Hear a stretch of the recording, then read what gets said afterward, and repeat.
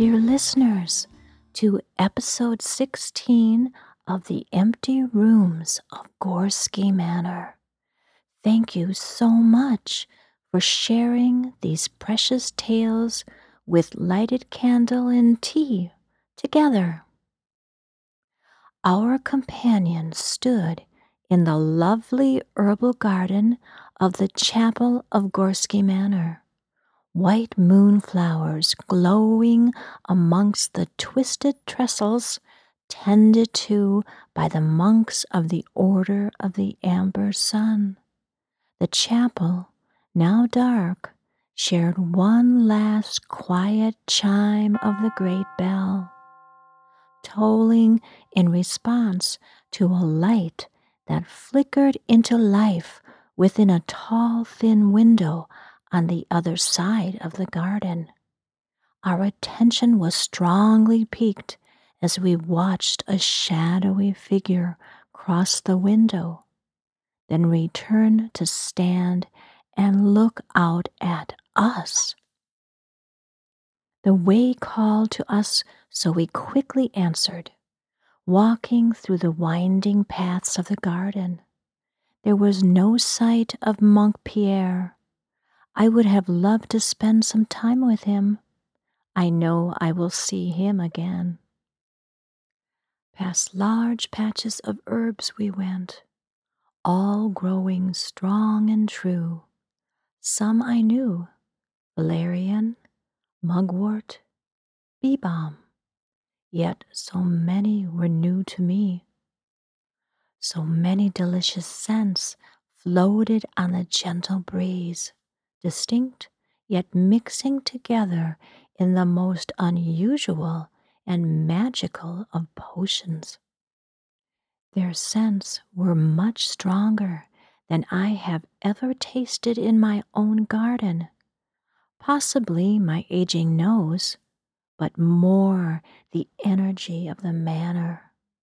I surely could spend more time within these dreamy garden walls, embracing the herbs and plants and what knowledge they may share. As we got closer and closer to the window, the figure made not a move. Feathers flew up into the sky quietly, not sharing where she headed. I could hear a humming coming from the garden. Was it the herbs singing their dreams as they slept under the moon? I wondered what this place sounds like under the bright, warm gaze of the sun. I began to see gentle, slow wisps of many colors rising from some of the plant clusters, moving upwards and around them, much like an aura, but then curling into spirals before gently returning within the plant. I felt myself begin to hum in unison with the garden. I fully understood I was welcome here. A kind of warm joy filled me inside that all here was glad that I was here, a long-awaited visitor. In front of me, a larger wisp emerged from a yarrow patch. White and soft, it flowed upwards, then formed into a human shape, head to arms, and with a twirl started to dance to its inner hum. I stopped before it as it swirled to meet me, and taking hold of my hands, oh my, such an odd, solid sensation. It swept me into its humming dance. I could feel its presence, filled with emotion as we held hands. It was nothing more than amazing.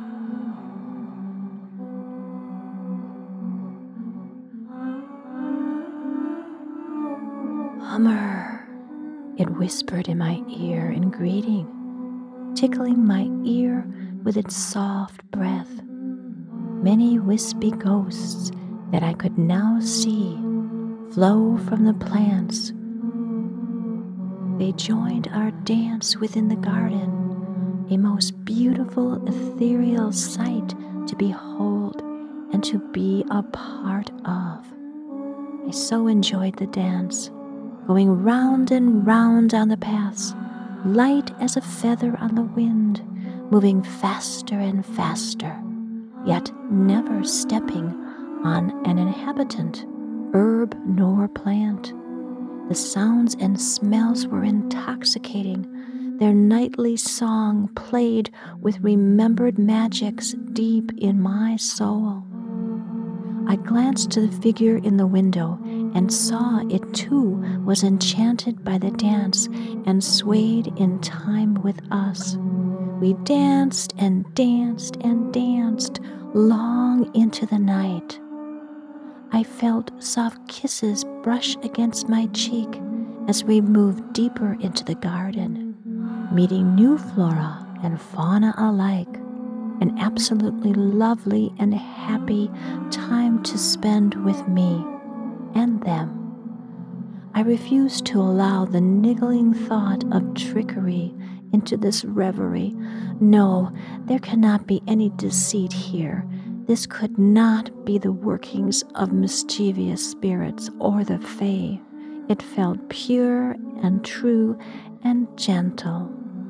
Then one voice sang out above them all, a harsher tone, urgent to be heard above the others. I knew that voice.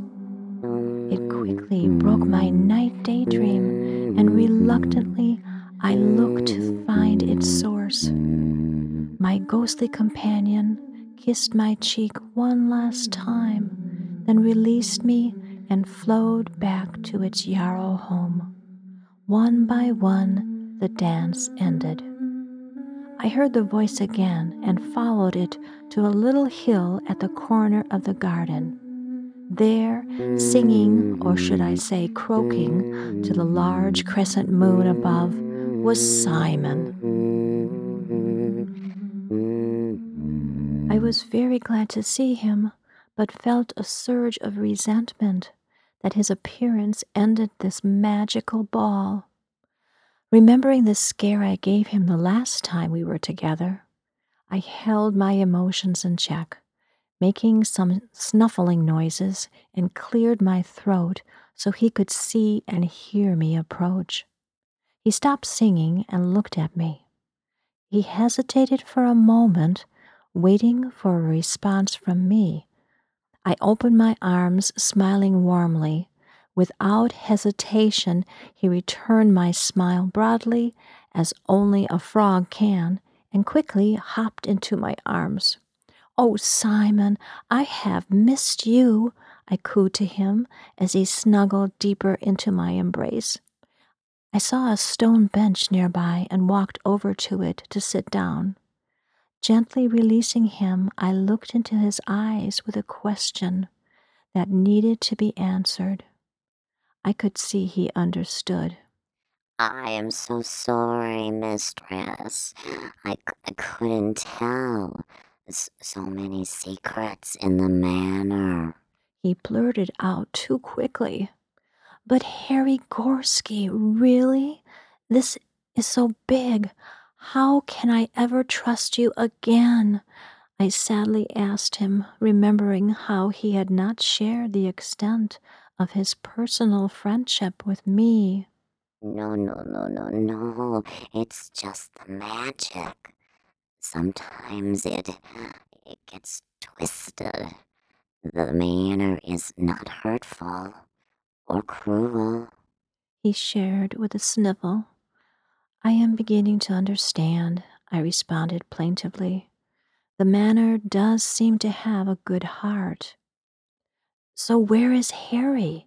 I asked with anticipation, looking around. He's not here. Waiting. Simon said with a seriousness that I had not yet heard from him. I looked around eagerly. Not right here now. You are getting closer. The right time will soon be here," he stated with a finality of strength. I looked at him, wanting to ask more, but knowing things are revealed at the right time within the manor. "Where is Feathers?" He asked, looking around. Yes, where is Feathers? I asked too. I looked to the sky and around the garden, but I could not see her white form anywhere. Should we call to her? I suggested. "She will return at her time." Simon answered, and I had the feeling he wanted to be alone with me for a while. I knew she would be all right and hoped she'd come back soon. I was heading to that window over there. Look, the shadow is still there, I told him, pointing to the window, kind of surprised to see the figure was still there. "The Shadow Watcher." Simon said in a hushed voice. Oh, you know him? I asked, surprised. "No, no, no, no, no. I only know of him. Let us go," He said as he started to hop away. This is new for Simon, eager to forge forward into the unknown. As we weaved our way through the garden to the window, we soon stood beneath it. It was just a little too high for me to peek inside. The figure still stood there before us, and interestingly, I noticed the shadow figure had a shadow. I could just see it cast upon the wall behind it. The shadow of shadow flowed from the shadow into the shadows. Oh, voice, you do tend to catch my attention at the most curious times. Simon and I stood there beneath the window, watching the shadow. Watch us, for it had made not a movement, no acknowledgement that it knew we were there. Is this a residual haunting? A ghostly apparition doomed or trapped to the same tale to be repeated again and again with no awareness? Always a sad thought. A small stone hit the window. I looked down to Simon, and I could see it was he that had tossed it. Simon, I hissed. He just shrugged his shoulders. I couldn't be too mad at him, as I was just thinking of doing the same thing. But I watched intently for a reaction. But nothing. All had become silent within the garden. I could no longer hear the garden's comforting hum. I went closer to the window, intent on tapping on it, but I was just too short, even as I tried to jump. I looked to the sides of the window. The right was the end of the building, but to the left I could see a patio porch. I felt drawn in that direction, yet as I paused to make up my mind, the glass patio doors flew open with a loud creak and slammed into the wall. I guess our way has been decided for us. I held my broom tightly in front of me, ready for I'm not sure what. When we got to the door, there were sheer drapes all the way to the floor of a gray, soft material that flowed into the night. I had to gather and push through them as we entered the room, and then we were in. Simon right behind me. I immediately glanced to where I thought the window would be, and there was the shadow, standing quietly, still looking out the window. He was covered in a pale white sheet from head to foot. Oddly, it had tiny pale blue forget-me-not flowers upon it. A flower of a blossom of loving remembrance, a promise one will never be forgotten. Now why have I called the ghost a he? I always find that telling, something important shared when I feel a gender of something unknown. Simon and I stood there, still, quiet. Who will make the first move? Who should make the first move? I was drawn to look at the room itself. One small round table stood within the center, 4 wooden chairs circling it. A lovely lantern of black metal twisted into vines of long, thin leaves with blossoms of amber crystals adorn it, hung from the ceiling above the table. A large beeswax candle now burned within the lantern, creating the mystical dancing shadows of amber upon the walls of the most intricate weavings of trees and plants, bushes and vines, herbs and fluttery flying insects that moved between the foliage. Beneath this natural weaving of what felt like a Jotun, a giant garden, all at immense size, I could see little twinkling black eyes beneath, peeking and blinking and waiting. The sight made me feel I was tiny as a mouse. It's only once in a while, down empty, dusty halls, I sometimes almost think about you. It's only once in a while, through empty rooms alone, I sometimes almost think about you. Silent footsteps walk across the floor. Silent shadows move across the door. Silent candles will burn so cold. Silent shrouded rooms of old. Far away down the hall, the clock chimes nightly toll. The full moon makes me think about you. It's only once in a while, down empty spiral stairs, I sometimes almost think about you.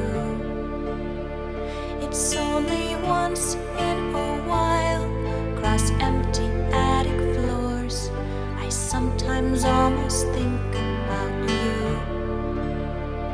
Silent footsteps walk across the floor. Silent shadows move across the door. Silent candles will burn so cold. Silent shrouded rooms of old. Far away down the hall, the clock chimes nightly toll. The full moon makes me think about you. Oh, forever you walk alone. Hear the night crow's empty song. Here forever, all alone.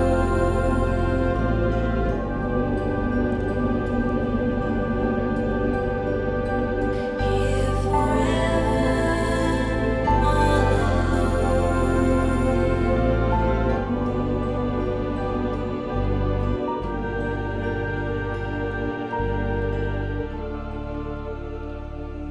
It's only once in a while, down empty, dusty halls, I sometimes almost think about you.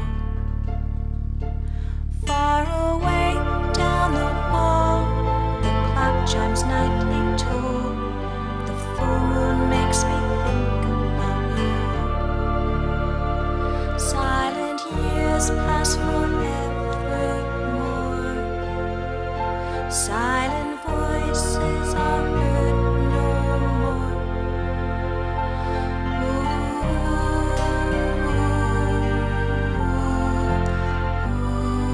I sometimes almost think about you. I was shocked to find the shadow watcher standing right in front of me as I was released from the melancholy of the song.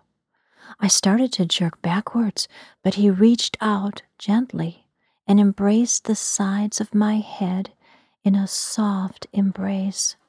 I could feel the lightest touch as he bent down to look closer into my eyes.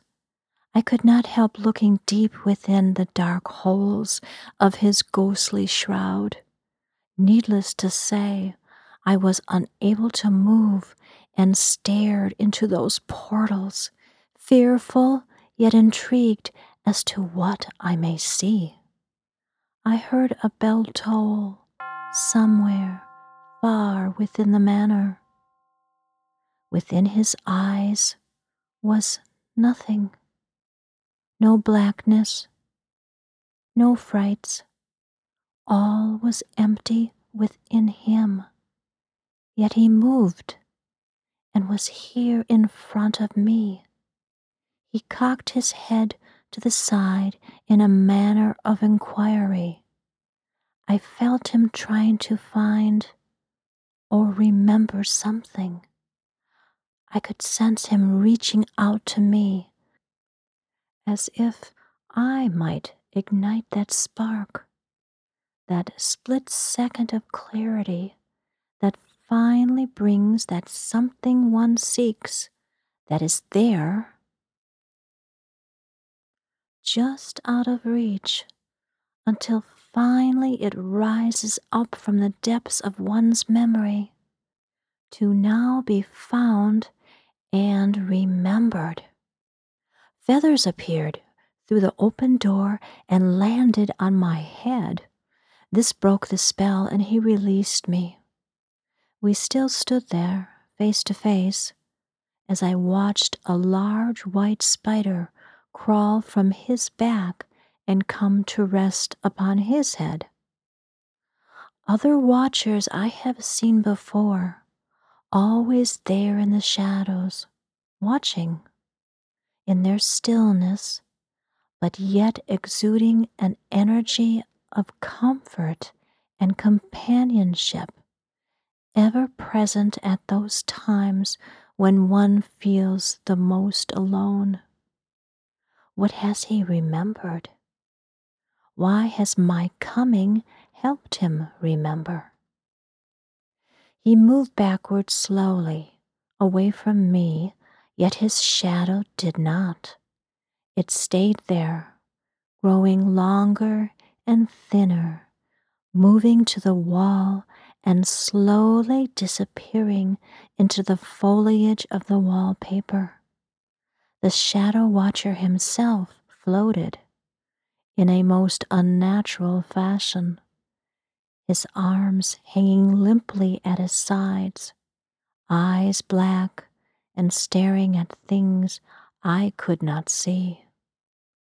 Slowly, steadily, sideways he went, his movements so undetectable as he slid to the left along the wall, with only the slightest flutter at the base of his white linen.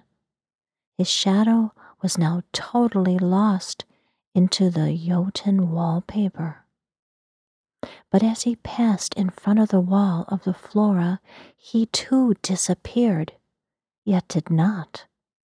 I could see his eyes and the outline of his form, but within became invisible, so that the flora behind him was clearly visible as he continued to slowly flow along the wall.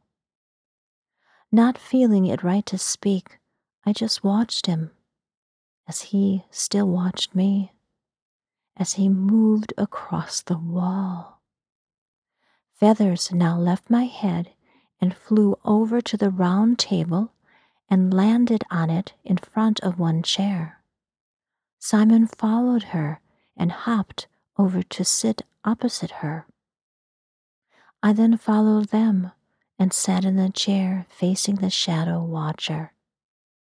From the ceiling, one lone card floated down and landed in the center of the table.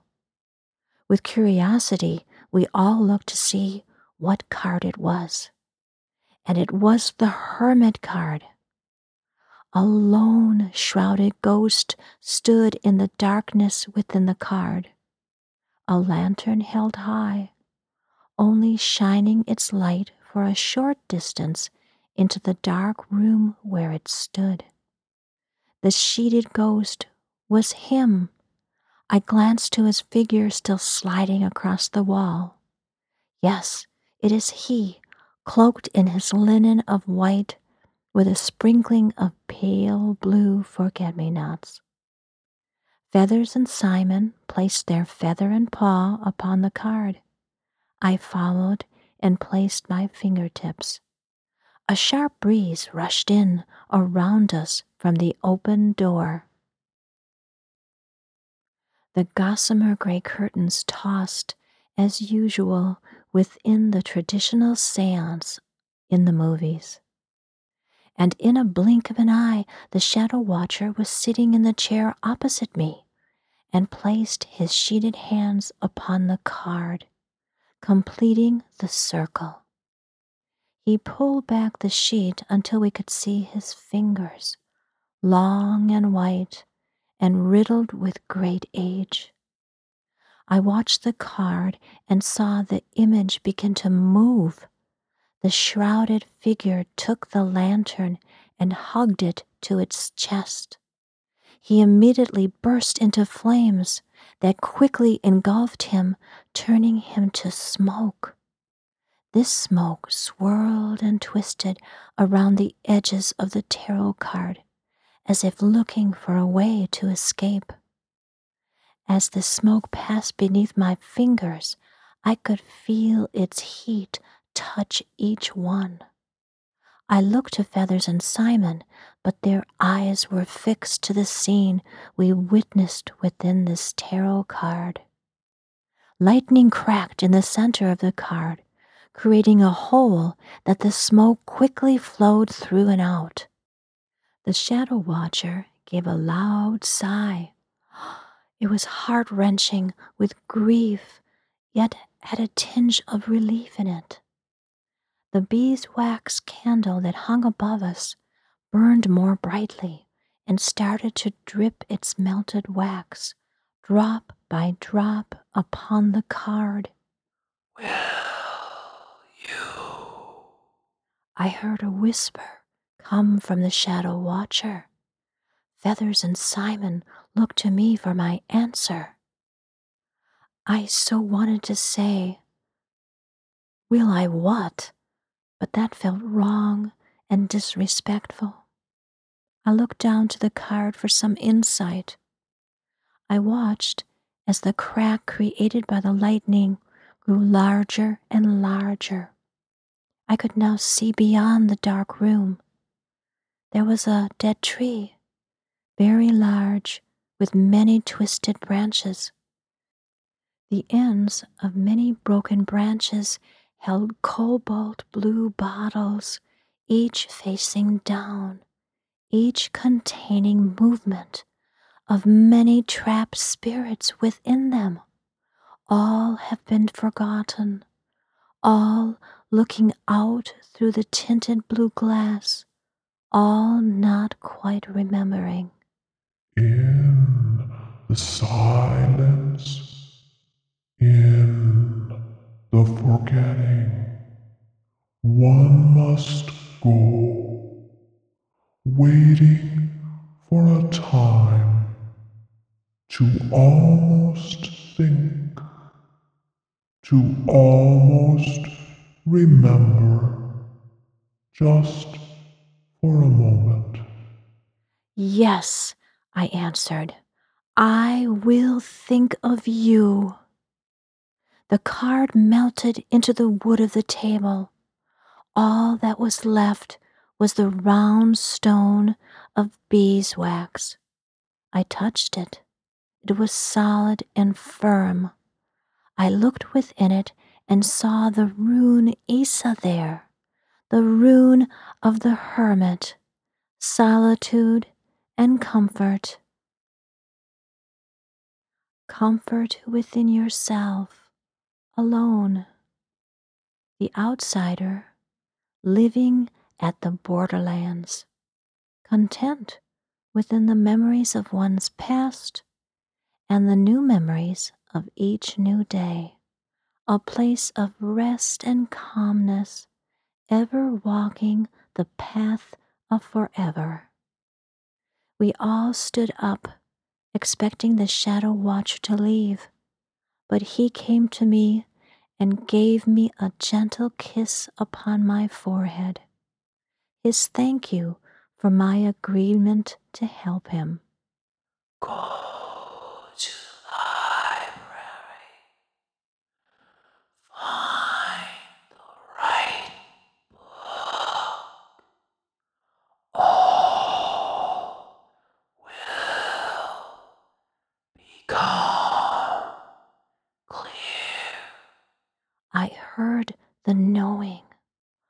Oh, the library of Gorski Manor is our next destination. Blessings and hugs, dear listeners. I sometimes almost think